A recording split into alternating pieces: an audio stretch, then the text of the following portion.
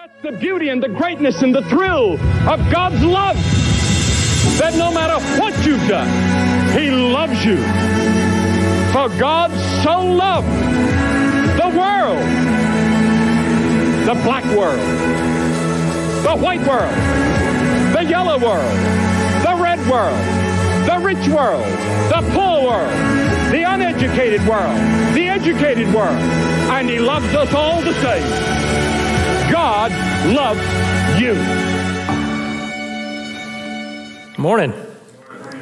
My name is Pastor Daniel. I'm one of the lead pastors here. How many of you had an opportunity to come to the Super Rally yesterday? A couple of you? Oh, awesome. So there's two things that we do, and we combined them yesterday, which we've not done before. Once a quarter or so, we do a rally, and we honor people. What we're really looking to do is honor where we see Jesus really showing through individuals. And we do some encouragement and some, just a get together. It tends to be just a time where we're getting to celebrate a little bit. And then every month we do very intentional leadership development, group leader development, discipleship. And we do that usually over in the chapel once a month on a Sunday night. So we just put them all together. And yesterday we were talking about being unoffendable, choosing to be unoffendable.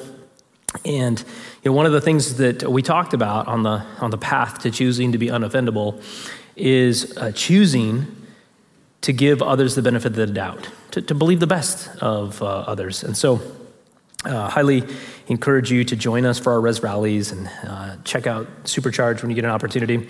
Last Sunday, I was supposed to do child dedication, and about 3 days before that, I started to feel like I had a little bit of a flu or a little cold, and it got a little bit worse and a little bit worse, and I really wanted to do child dedication, so I was just going to tough it out. And then, I remember the lesson of the last 3 years, which is like, if you're sick, don't go around people in public. So I stayed home, and then Sunday I was like, I probably should take a little COVID test. And I don't even take one of those home COVID tests, but they get some samples or whatever, and you pour some liquid and you mix it and whatever, and you put some droppers down, and then you wait 15 minutes, and if there's 2 lines, then you're pregnant. That's the wrong test. It's like that, but you wait 15 minutes, you have 2 lines, you have COVID. So we put little drops, and took 3 seconds, and there was 2 lines, and I was like, ooh, that's probably not good. So I got COVID again. Had it a couple years ago. And so for the past week and a half or so, I've just been at home drinking a whole bunch of water. But even after the symptoms go, there's this thing called COVID brain. You guys heard about this? It's like there's this fogginess where you just can't seem to concentrate. And so I find myself just doing the simplest task, and I'll just stop. Just kind of thinking about, I don't know what I'm thinking about. And I'll just be like, whoa, what am I doing here? 30 seconds just standing there. So all I'm saying is if it's somewhere in the sermon, I just stop and I'm just staring off somewhere. I want you to give me the benefit of the doubt. So here's your application from yesterday. Okay, you're gonna think the best of me. You're gonna give me the benefit of the doubt and just assume that I'm hearing something very holy from the Lord, something just revolutionary, and it's not just me being a dork because I have COVID brain. We are starting a new series today. We finished the entire book of Ephesians, verse by verse, but it took us 2 years, and so we started a new book. We started the book of John, and we did that in the first week of December. So in the first week of December, we started in our Christmas series going through the first half of chapter 1 of the book of John, which is all about the incarnation. It's about all of the mysteries of Jesus, who He is, and how amazing of a miracle it was that God came to us and wrapped Himself in flesh. And so we spent December sort of working on that, and we're going to go back to the book of John, and then on and off, we're just going to verse by verse go through the book of John. Probably take us another 2 or 3 years to get through that, because we'll take breaks and go study other things and so on and so forth. The second half of chapter 1 of the book of John is, instead of sort of the lofty, amazing, deep theologies about who Jesus is actually just very practical. So the second half of chapter 1 is the practical history of the beginning of Jesus' ministry here on earth. So Jesus' ministry lasted about 3 years. He was around 30 years old when he began his public ministry. And that starts where we're going to pick up today, halfway through the book of chapter 1 in the book of John. And we're just going to walk through that. Now, here's the interesting thing about all 3 of the weeks that we'll spend in the end of this book or this chapter is that the beginning of Jesus' ministry is all about Jesus inviting people in to experience who he was. So I just want you to hear that, because most of what religion will tell you about Christianity, and I'm choosing my words carefully, most of what religion will tell you about Christianity is about the things you need to do, the things you need to observe, the things you need to say. But you're not going to see that specifically in the Bible. It's not the main focal point of what Jesus is going to say. What he's going to say is, you need to come and experience. You need to come into relationship. You need to come and know me. And out of an outpouring of that, things will change. That's very different than a religion. Does this make sense? Okay, it's not just COVID brain. Good. 3 of you understand me. We're doing great. All right. We're going to start in verse 19 today. It's John chapter 1, verse 19. We're going to go all the way through verse 34. 2 sections of this scripture that I'm going to split this up. The first part, 19 through 28, we're going to talk about first, and kind of a main takeaway from that, and then a main takeaway from the next 5 verses. And I'm going to give you those right now, so that if I really go off on a squirrel trail and you leave today, you're like, well, at least I learned these 2 things. And here they are, verses 19 through 28. The main point is this: do I really believe following Jesus will lead to my best life? Do I really believe that following Jesus will lead to my best life? That's a big question that I want you to answer by the time you leave today. The second is this, verses 29 through 34. Our job as Christians, our job as disciples, is to bring people to Jesus. God does the saving. Our job is to bring people to Jesus. God does the saving. Our story today, all of it, is about John the Baptist, or John the Baptizer. John the Baptizer, Jesus would call the greatest man ever born of a woman.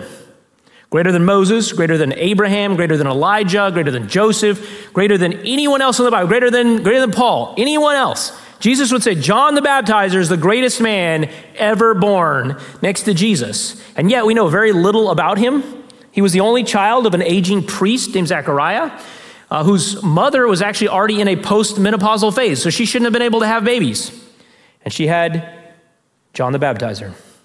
He lived out in the wilderness, in scrub country, basically out in the middle of nowhere. He subsisted off of locusts and honey, and he preached repentance because the kingdom was coming.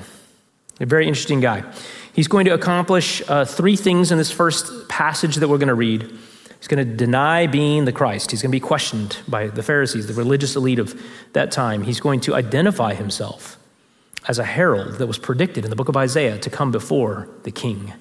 And he's going to announce the presence of the Messiah, the Savior of the world. Let's pick it up in chapter 1, verse 19. It says this: and this is the testimony of John when the Jews sent priests and Levites from Jerusalem to ask him, who are you? So, John's been shaking stuff up. He's making a mess of things. The religious elite who have authority and power at that time, they have a lot of influence.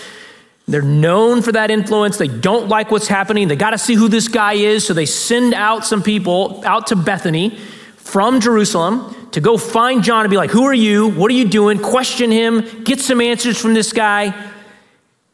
Who is John? Who's John the Baptizer? We actually know more about John from Luke than we do from the book of John. Luke 1, 13 through 17 tells us this about John the Baptizer. But the angel said to him, this is his dad, do not be afraid, Zechariah, for your prayer has been heard, and your wife Elizabeth will bear you a son, and you shall call his name John. And you will have joy and gladness, and many will rejoice at his birth, for he will be great before the Lord. And he must not drink wine or strong drink, and he will be filled with the Holy Spirit even from his mother's womb, and he will turn many of the children of Israel to the Lord their God, and he will go before him in the spirit and power of Elijah to turn the hearts of the fathers to the children and the disobedient to the wisdom of the just, to make ready for the Lord a people prepared. John's life and calling on his life was predestined before he was ever born. It was given to his father. John's role was to point to the coming Christ. He was a herald his job. We don't have heralds anymore because we don't have a king here in the U.S., but a herald would go before the king when the king was going to enter into a town, and the herald would go in and he would announce, be ready because the king is coming. Be prepared. Get your affairs in order. If things aren't ready, he's coming. It's a big deal. And so John the Baptizer is preaching, the king is coming. The kingdom is coming. Be prepared. Verse 20, he answers this question about himself. He confessed and did not deny, but confessed, I am not the Christ. So he answers their question. Hey, I'm not the Savior. I'm not the Messiah. I'm not the guy. And so they asked him, what then? Are you Elijah? He said, I am not. Are you the prophet? Notice it says the prophet, capital P. I'll explain that in a minute. And he answered, no. So they said to him, who are you? We need to give an answer to those who sent us. What do you say about yourself? He said, I am the voice of one crying out in the wilderness. Make straight the way of the Lord, as the prophet Isaiah said. Verse 24, now they had been sent from the Pharisees.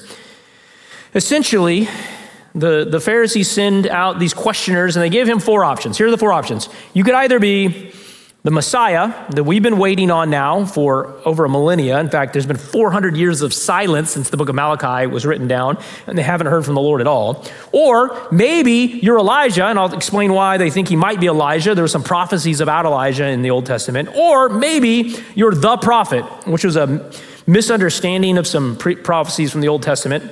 They thought that there were some prophecies about the Messiah and some prophecies about the prophet. They were actually prophecies all about Jesus. But they think there's this one prophet that might be coming. And so he's like, no, I'm not any of those 3. You know what the 4th option was that they were giving him? You're a false teacher. They don't actually say it. You're either these 3 things or you're a false teacher, so which is it? So he says, no, no, no. And they're like, well, there's only one option then. You must be a false teacher teaching heresy, which means we have to put you to death if you're a blasphemer. John answers their questions. He says, no, I'm not any of these 3. And they say, who are you then? And then he gives them, well, a really confusing answer, right? He answers them by paraphrasing a prophecy from Isaiah. So are you the Christ? No. Are you Elijah? Now, why would they think he was Elijah? Because if you turn to the book of Malachi, there's a prophecy about someone coming before the Messiah comes in the spirit of Elijah. So they think that he's actually going to be Elijah. And the reason there was this idea that maybe Elijah was come back is Elijah didn't die, right? He went up to heaven on a chariot. And so a lot of the religious elite during that time thought that before the Messiah came back, that God would actually send Elijah back down, maybe on a chariot. We're not sure. Maybe he upgraded his ride. We don't know. But he would come back, and then the Messiah would come. So they're like, are you Elijah? No, I'm not. Are you the prophet? Why do they think he was the prophet? Because they thought they had misconstrued a lot of the messianic prophecies about Jesus, and they thought there was this one prophet that would come back. In fact, it was Jesus, and he's already said he's not Jesus. He said, no, I'm not that guy. And then he quotes or paraphrases Isaiah 40, 3 through 11, and says, I'm this voice in the wilderness trying to make a way. Here's the thing. Essentially, you should understand, the Pharisees and the religious elite at that time, if there was anyone who should have been able to recognize Jesus, it was them. Because they memorized all the prophecies. All they did was study the prophecies. All they did was study scripture. All they were consumed with in terms of work was the temple and things of God and things of the scriptures. So like if there was anybody that should recognize that Jesus was coming, it's them. So when he quotes Isaiah to them, they should have been like, wait a minute. Because all they did was study this. And they'd been anticipating the coming of the Messiah. And you're going to see that they completely miss what he's talking about. John has essentially been out in the wilderness preaching that the Messiah is coming. He's doing exactly what Scripture said he would do, and they're still going to miss it. Verse 24, now they had been sent from the Pharisees. They asked him, then, if you're not one of these 3, why are you baptizing if you are neither the Christ, nor Elijah, nor the prophet? Why are you baptizing? Okay, here's what you need to know about baptism. It was symbolically was different before Jesus. Baptism, all the way back then, is one of the things that you would do as part of the ceremonial ritual if you were a Gentile, if you were outside the Jewish faith and you wanted to become a Jew. One of the things that you would do is you would be immersed in water and you'd be baptized. So it was a symbol that was used to be converted from outside Judaism to a Jew. What is their question? Well, they have a bunch of questions about this. First of all, you're only baptizing Jews. They're already Jewish. Why would you put them in the water again? Okay, so first of all, we're confused. Second of all, by what authority are you doing this? You're not a Levite. You're not a priest. You're not a Pharisee. You're not one of us. You don't have any authority to do this. How come you're doing this? And also, why are you doing it? Because you're doing it wrong.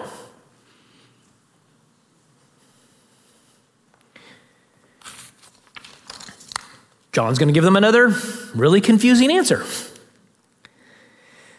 Verse 26, John answered them, I baptize with water, but among you stands one you do not know, even he who comes after me, the strap of whose sandal I am not worthy to untie. These things took place in Bethany, across the Jordan, where John was baptizing. All right, it reads like a very weird conversation. Let's be honest, if you were listening to it, it probably was a very weird conversation. His answers don't really seem very linear. They seem kind of confusing, but let me explain why. He's talking to people who should have been the foremost expert in the coming of Jesus. They should have known, they knew the prophecies, they knew the scripture, it should have been a simple thing. The fact that he's preaching repentance and he's preaching that the king is coming and he's preaching these things and they have to send someone to ask him already means that they don't get it. And so his non-answer essentially is he's answering scripture to them and they're still not getting it. It's like describing a beautiful melody to someone who has been deaf since birth. How do they understand? It's like describing something, the taste of some unique flavor to someone who doesn't have the use of their taste buds. It's like explaining life to dead bones. And John essentially is saying, look, if you don't see it, I can't explain it. What I need you to do is come and see it. This is the gospel message. And not that we shouldn't be able to explain what's happening in the gospel, but fundamentally, it's not merely an explanation of it that matters. What it matters is that you come and taste of it. You must come and see it. You must come experience it. You got to know Jesus for the gospel to be real. Come and see. And so what John essentially does in these answers is, it's not about me, it's not about me, it's not about me, it's about him. And you need to see him, you need to recognize him, you need to understand who he is. Have you ever had an opportunity to talk to someone when God's saving them, like when they're coming to faith? I don't know if you've ever done that, but it's absolutely maybe one of the most enriching, encouraging, rewarding experiences, because you can see God doing this work in them, like saving them, changing them. And all of a sudden they're asking spiritual questions. And all of a sudden they have these convictions and these questions and concerns and you see it bubbling up in them. And here's the arrogance of humanity is we think that we came up with those questions. I just started investigating God. Oh, did you? No, God is saving that person. And so all of a sudden, a dead skeleton doesn't just get up and go, I'm going to investigate life. God is wooing that person. He's taking a dead heart and he's making it alive. And in the process, you get to watch God at work. And it's like, you're watching a miracle occur.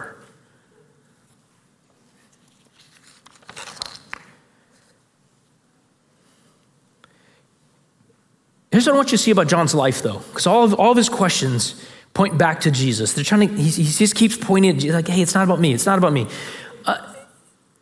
I said the main point of this passage right here is that, do I really believe that following Jesus will lead to my best life? John the Baptizer is a great man of God. In fact, Jesus is going to say, the greatest man ever born of a woman. He's amassed a following at this point. He has disciples who are following him directly. He has crowds of people that are following him out in the wilderness. People are coming to him. Jews are coming to him who have already been, they're already Jews and repenting and being baptized. And he's essentially saying, listen, Abraham made this covenant with God and you are covered by this as someone of Israel, but your sin has separated you to such an extent, you need to repent of that sin. And he's baptizing them back into this Abrahamic covenant. And he's even saying, it's not going to be enough. Like there's one coming who's going to baptize with the Holy Spirit. It's not even enough. I'm just trying to make the way ready. And so with all this following and these disciples, he still lived his life in abject poverty. And now this is kind of his opportunity. The Pharisees have noticed him. Jerusalem has noticed him. His opportunity to finally, get some recognition or maybe just some sort of support so he doesn't have to live in poverty in the desert. And he could have easily carved out a nice little teaching niche for himself with the Pharisees. He could have done okay. He could have actually lived in a house instead of having to wander the wilderness with camel hair clothing, which sounds really uncomfortable. He did none of those things.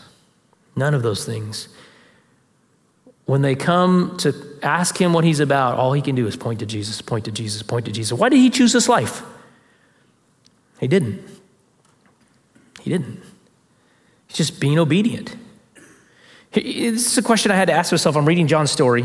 Greatest man ever born of a woman. Lives in poverty. Gets no recognition. Ends up living out in the desert, eating locusts and honey. Sounds like a horrible diet. You heard of the caveman diet? You ever tried the John the Baptizer diet? Crickets and honey? No? Nobody? No takers? Oh, is that for your vegan diet? Anyways. And his life is going to end going to jail and being beheaded. That's his life. Here's my question for you. Here's my question for me when I read this. Would that be enough for me? If that was going to be my obituary. If God said, Daniel, I've got a plan for your life. I'm like, oh, Lord, what is it? Sit down. You're going to live in the desert. You're going to wear camel hair. You're going to be poor your whole life. You can be ostracized. You're going to eat crickets. You're going to put you in prison. And you're going to be beheaded. Would that be enough for me? Would that be enough for you? That's a good thing. God doesn't share his plans with us sometimes. Amen. Because I'm not sure if it would. I think a lot of times we don't see the plan that God has for our lives because we're not prepared to handle the plan that God has for our lives. Do I trust him? Do I trust him? How much of my life do I believe that God owns and rules versus how much I own and control? You see the myth of that modern Christianity has perpetuated is this idea that your life is yours and you give a sliver of it to God's as tribute or tithe. The most of it's yours. And that the real discernment that has to go on in your life is determining how much of that little bit that you've decided to give to God is enough to give to God so that you'll be okay with God. Like, God, are we on good terms? I gave you 9%. Do I need to give you 11%? 11%. Okay, I gave you 90 minutes on Sunday. God, are we good now? Oh, wait. You need 30 more minutes here on a work day once a month? All right. That's not in the Bible. It's all his. Do you understand? It's all his. Every dollar in your bank account is his. Every breath in your lung is his. Every minute of every day that you have before the grave is his. It's all his. You don't give him the parts that you think he should control and hold back the parts that you want to control. That's not how it works. It's all his. And so if the plan for the greatest man ever born of a woman is to live a life of poverty in the wilderness, wearing camel's hair, eating crickets and honey, going to jail and being beheaded, that's okay. Because you were his to begin with. But we don't look at our life that way. And it's the danger of the prosperity gospel that it's preached over and over again in American Christianity is this idea that the measuring stick of life is how much money you have, what kind of job you have, or how you feel about how much money you have and what kind of job you have.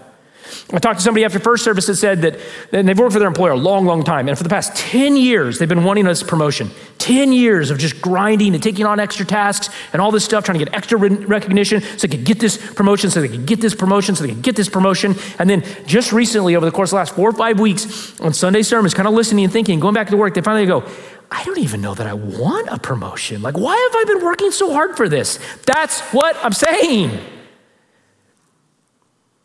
Our priority is simply We're God's. We give everything over. Hey, God, what do you want me to do? And if life is living in the wilderness and going to jail and dying a martyr, do I trust that that is the path to contentment and satisfaction and joy in this world? Because I only actually believe the parts of the Bible I live. And unfortunately for us, a lot of our life doesn't actually reflect that belief. Is it enough? Let's keep going. Verse 29. So we're going to transition. We have this little interview from the Pharisees, and then we're going to go to the next day. Verse 29. The next day, this is John the Baptizer, the next day he saw Jesus coming toward him and said, "Behold, the Lamb of God who takes away the sin of the world." Let's be honest, it would have been really hard to be one of John the Baptizer's disciples because that dude is awkward.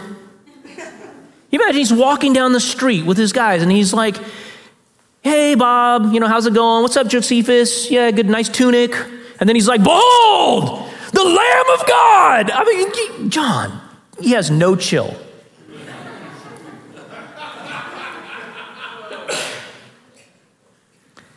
Behold the Lamb of God. Okay, so it's a reference to Isaiah that there will be this perfect lamb that comes and takes on the iniquity of the world. But how many people are even saying stuff like that? He's just walking down the street, points at Jesus. Behold, the Lamb of God. It's him. He's here. Listen to what he says, verse 30. "This is he of whom I said, after me comes a man who ranks before me, because he was before me." If you know anything about this, first of all, this is Jesus' cousin, right? John the Baptizer's cousins with Jesus. And John was born first. So what does he mean he comes before me? "I myself did not know him, but for this purpose I came baptizing with water, that he might be revealed to Israel. And John bore witness. I saw the Spirit descend from heaven like a dove, and it remained on him. I myself did not know him, but he who sent me to baptize with water said to me, 'He on whom you see the Spirit descend and remain, this is he who baptizes with the Holy Spirit. And I have seen and have borne witness that this is the Son of God.'" A couple of things. Number one, why is Jesus looking at his cousin and saying, I didn't know who he was? He's not saying I didn't know who he was. He grew up with Jesus. He's saying, I didn't know he was the Messiah. I didn't know he was the Lamb of God. I didn't know he was the Savior. How did he find out? We find out in Matthew 3. We see the actual recount of this happening in Matthew 3, verse 16. It says this, "And when Jesus was baptized by John the Baptist, immediately he went up out of the water, and behold, the heavens were opened up to him, and he saw the Spirit of God descending like a dove and coming to rest on him. And behold, a voice from heaven said, 'This is my beloved Son, with whom I am well pleased.'"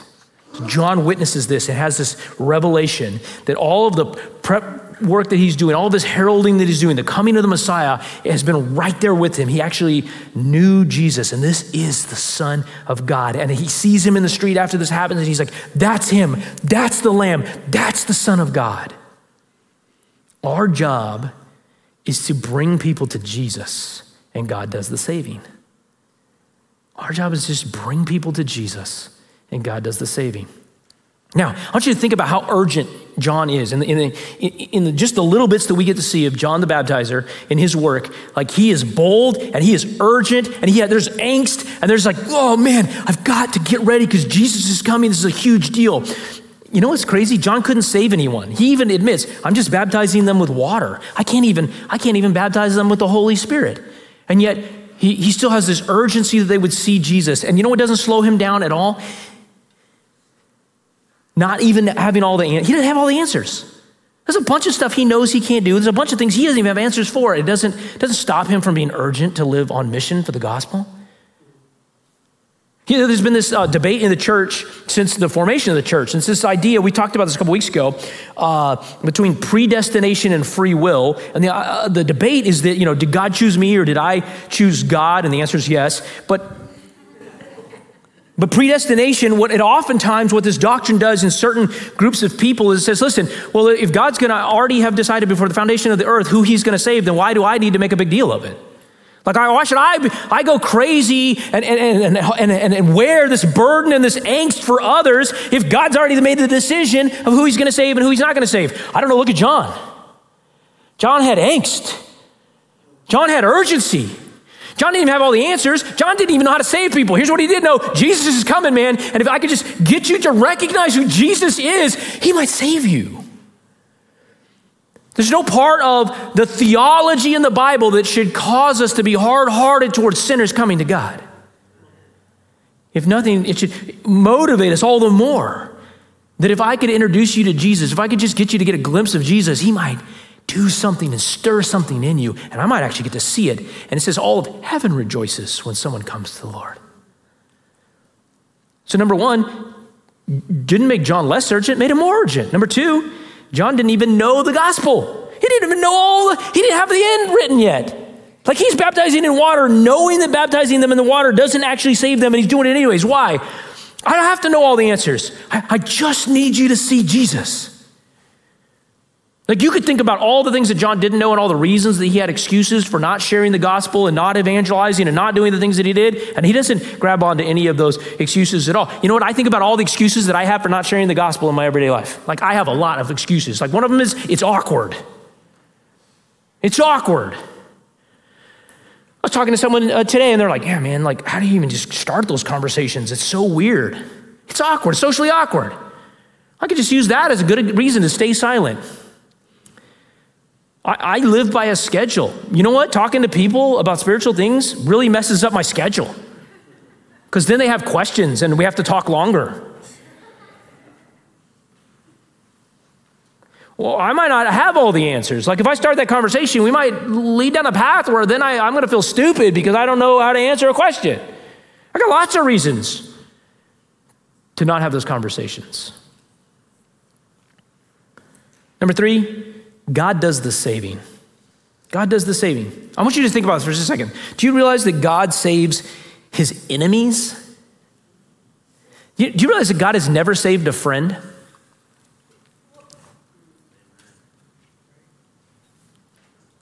He's only saved enemies. You know, if I was to stop for just a second and just think about this, it will overwhelm me. God saved me. He chose me and he saved me. I had a pastor who used to say all the time, we don't ever graduate from the gospel. We never grow past the gospel. There's nothing deeper than the gospel. Close your eyes for just a second. Close your eyes.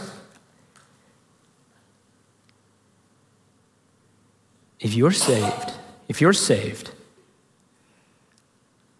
I want you to just think about everything you've ever done, every wrong you've ever committed, in fact, every wrong you've ever thought, every disaster you've created, the evil that you've harbored, maybe that you would be ashamed if anyone even knew about, the selfishness that you've clung to. And listen to me, God chose you. Hear me. He chose you. And he chased you down, and he loved you anyways because he saves his enemies. Don't get over it. Don't graduate from the gospel. Stop believing you chose him. Don't be silly. Saying yes to Jesus when he was chasing you down is the easiest decision you've ever made. It's literally like saying, well, I chose the lottery. No, if you won the lottery, no one goes, nah, I don't think I want the 2.1 billion. Jesus chased you down. Of course you said yes. Because he saves his enemies. And he chose you. And listen, if you were the only person on earth, he would have sent his son anyways to the cross to bear your iniquity because he chose you, because he loves you, because that's what he does. God does the saving. Number four, John's entire life was dedicated to pointing to Jesus. That's what his life was about. The greatest man ever born of a woman's life was dedicated to herald, the king is coming, the king is coming, the king is coming. His whole life. And if that seems like a waste to you for the greatest man in history, I just want you to reorient your priorities and understand, if that seems like a waste, you're being caught up in human thinking. You're being caught up in worldly thinking. You're being caught up in pressure and influence from this world. And you want to reset your mind to kingdom thinking. What greater thing could there possibly be for the greatest man on earth than to herald the King of Kings and the Lord of Lords? There's no greater honor. And you could look at this like it's silly, like we wasted John the Baptizer's life. Like you ever drive by one of those little tax places in tax time and they have the little air blowers and the little man who does this, right? And he's always trying to get your attention, like come get your taxes done, come get your taxes done. Like John is literally just like, Jesus is here, Jesus is here, Jesus is here. And you may think, oh, what a waste of his life. No, you don't get it. You were created to worship God. You only exist to worship God. You're only here to worship God. So everything that you think that would lead you in your life to satisfaction and contentment and joy and peace, if it's not starting from this point of worshiping God, then it's wrong. And I love you enough to tell you it's wrong. And you will not find contentment and satisfaction and joy at the end of that if it doesn't start with this recognition that God loves me and he created me to worship him. John's whole life is dedicated just to pointing to Jesus. He's filled with the Holy Spirit. He attracts disciples. He attracts crowds. He attracts followers. John is like the first Instagram influencer before Instagram. He doesn't use that to build a platform. He doesn't use that to get rich. He doesn't use that to get famous. He uses all of that to point to Jesus and go, get ready. The king is coming. Don't miss him. The king is coming. Don't waste your energy, your money, your time, your thought life on anything else than being ready because the king is coming and you don't want to miss him. What does your life point to? What does your life point to? About 10, 12 years ago, in my tech business, I work with lots of technology individuals and IT people at different companies and stuff. And I'd work with a guy who worked for a big medical firm. He was one of the IT directors. And I probably worked with him about 3 years. And we were going to go to lunch one day. And so he goes to get in my car. And in the passenger seat is my Bible and some prep for a Sunday school class I was teaching. And so he has to move it. And he's like, what's this? And I'm like, oh, it's my Bible and some stuff for this class I'm teaching. I teach a Sunday school class. And he's like, man, I would have never thought you were a Christian. I'm like, what? It's like, yeah, wow. And he's like, take that in a good way, And I was like, yeah, there's no way I can take that in a good way. There's probably not anything you could have said to make me more ashamed of my life.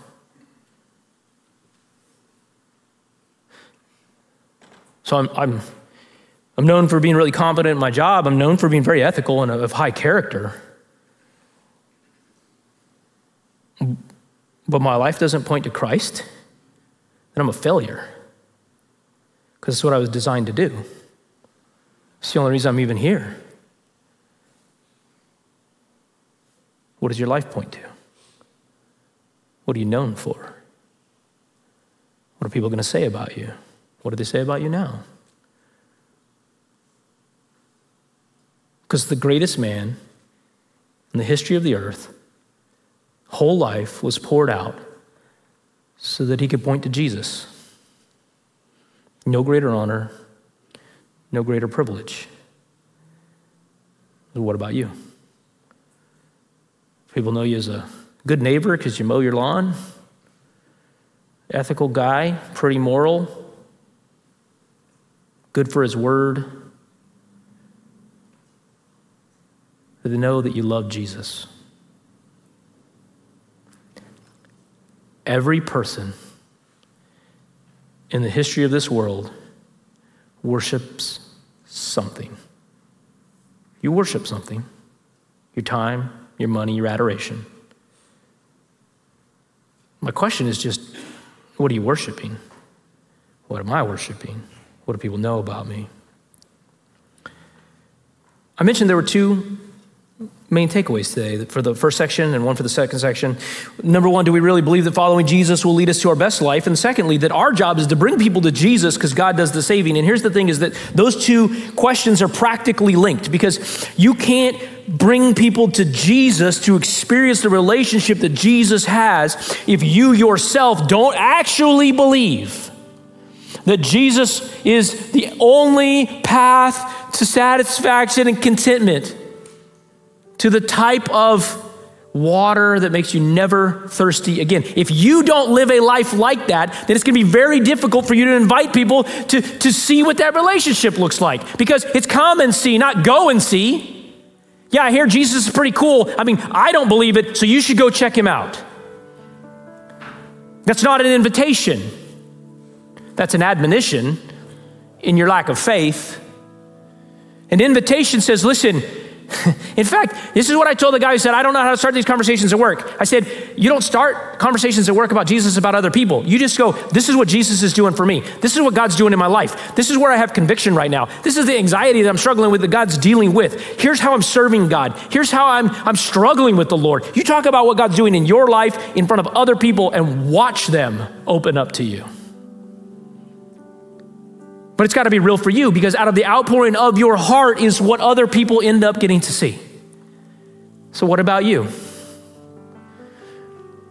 Let me tell you what has perpetuated American evangelicalism for the past 100 years or so. It's this idea that you get to segment your life into sacred and secular buckets. And you get to determine which parts are sacred and are for God to rule, and which parts are secular, which is the ones that God doesn't really care about, and so he's let you take control of those. And so what I'll do is I'll give God 90 minutes on Sunday morning, and I'll definitely turn the switch on whenever I'm around other people from church, because I don't want them to think I'm a sinner or something. But the rest of the time, God doesn't really care, so he's going to leave that up to me, and I'm going to make the best decisions that I can. That's not how it works. It's all his, every bit of it. And if there's an area of your life that you've decided that you need to control, that you need to make priorities for because God doesn't care as much about that, I have news for you. That is rebellion to God. It's an area where you have refused to surrender something to the Lord and to his lordship so that he can actually dictate what that looks like and where it should go and what you should do with it and what his kingship over it would look like. And you'll go from church to church to church of people that have decided to give some percentile of their life to the Lord so that they can control the rest, because you and I still think we have a better plan than God does. You don't. You don't have a better plan. I've never had a better plan than God. Not one time, not for 5 minutes, not for 30 seconds. I've just had a lot of pride. We're going to sing a song today. Our elders and our prayer team are going to be up here to pray for you. I will pray about anything for you. I will pray over healing of serious, like you're on your deathbed stuff, and I will pray for your sick dog. I don't care. We want to pray for you because we love you. And here's what I'd like you to consider as you sing. Is there an area of my life, Lord, that I refuse to give you kingship over because I think I have a better plan than you do?